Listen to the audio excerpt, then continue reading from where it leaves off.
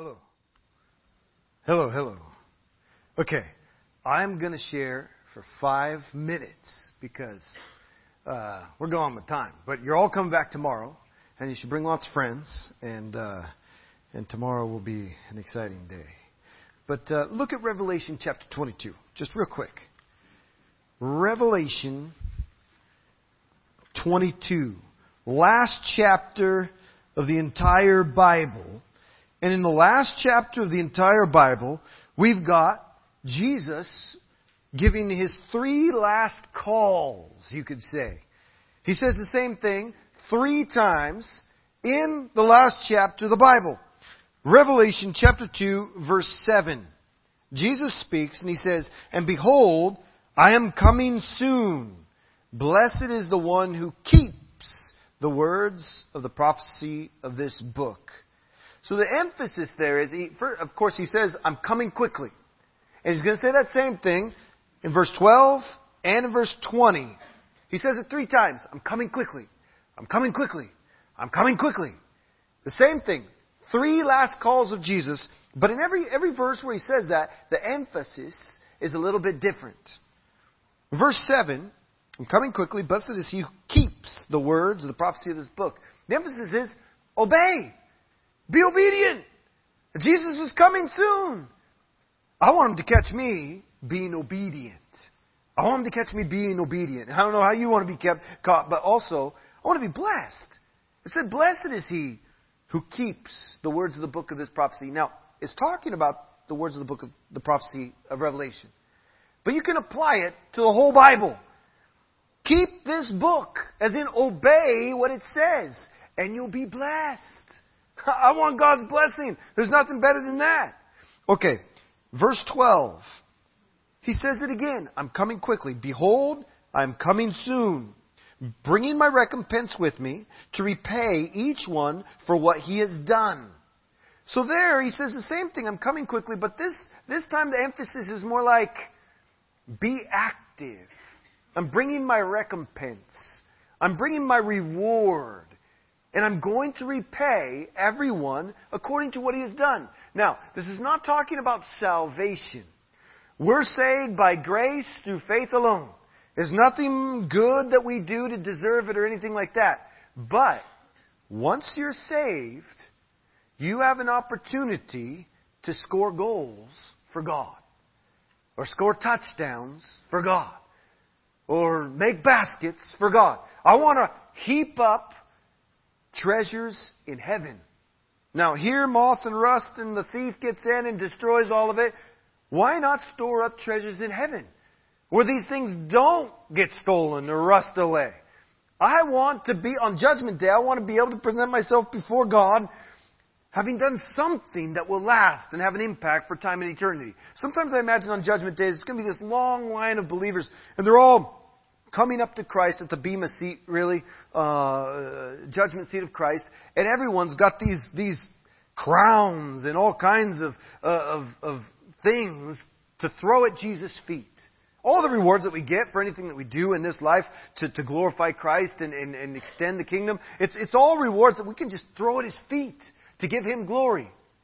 Now, I just sometimes imagine all these people, all these great believers throwing these wonderful gifts at Jesus' feet, giving him glory, and here I come. And I got nothing. I'm like somebody that just escaped out of the flames, and I'm in heaven, but I don't have anything, crowns or rewards to throw at his feet and give him glory. What an embarrassment. I mean, I know, maybe there's not going to be any embarrassment on that day, but still, I want to have something to throw at his feet. Storing up treasures in heaven to give him glory with that. So the first emphasis is kind of, I'm coming quickly, obey. I want to catch you obeying. The second emphasis, I'm coming quickly, be active. Don't waste your life. Store up treasures in heaven, because we're just going to throw them at his feet one day anyway. I want to have something to throw at his feet and give him glory. The last one, verse 20. "He who testifies of these things says, surely I am coming soon. Amen. Come, Lord Jesus." Jesus says, surely I am coming soon. But who says the last couple words of the verse? John. The Apostle John's writing it, And it's like he hears Jesus saying for the third time, I'm coming quickly, I'm coming quickly, I'm coming quickly. And this time John says, Amen. Come, Lord Jesus. It's like, He's ready. Come now. I think the emphasis in this verse then is, be ready. First it's be obedient. I'm coming quickly, but be obedient. Keep the words of this book. Be obedient.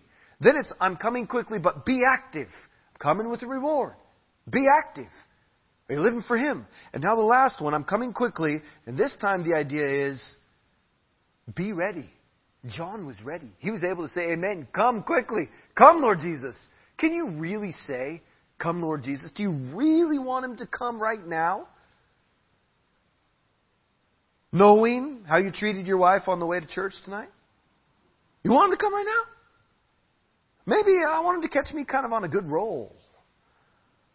A lot of times, I don't think I can say, come, Lord Jesus. Come right now. I'm ready for you. I want you to come now. You really want Him to come right now? How will He find you living? So there you see the three last calls of Jesus in the last chapter of the Bible. I'm coming quickly. I'm coming quickly. I'm coming quickly. Be obedient. Be active. Be ready. Let me end with this. Where you are right now is better than heaven and worse than hell. It's better than heaven and worse than hell. Your life, where you are right now. In this sense, it's better than heaven. In maybe just one sense, where you are right now is better than heaven. Where you are right now in this life, you have an opportunity to preach the gospel, to make Christ's name great in this Babylon in which we live. In this world that is so against God.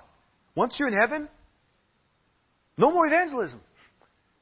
No more missions to unreached people.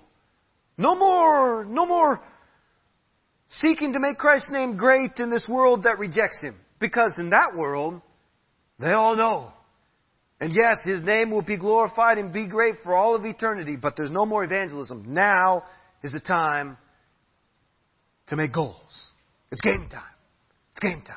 In that sense, this life is better. Where you are right now, as a Christian, is better than heaven. Now, the other side of the coin. Where you are right now is worse than hell.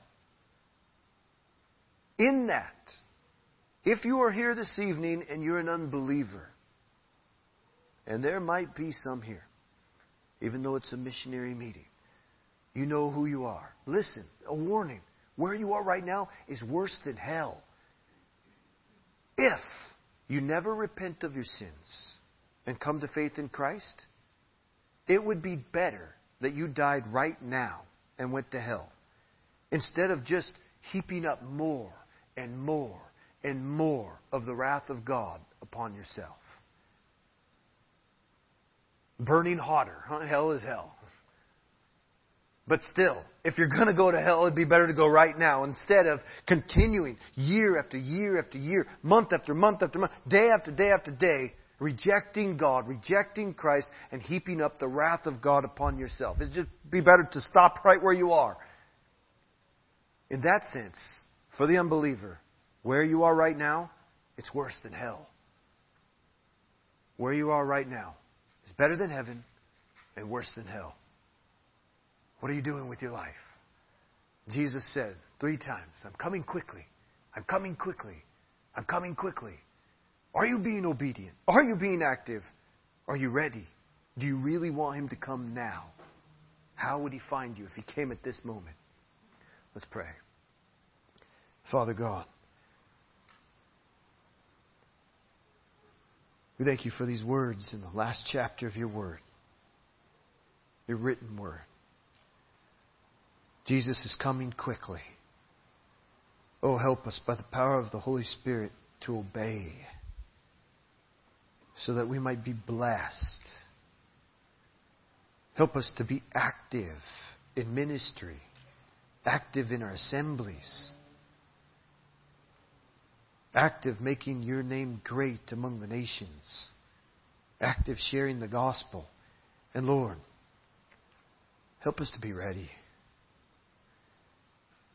living each moment in the light of eternity, knowing that You could return today.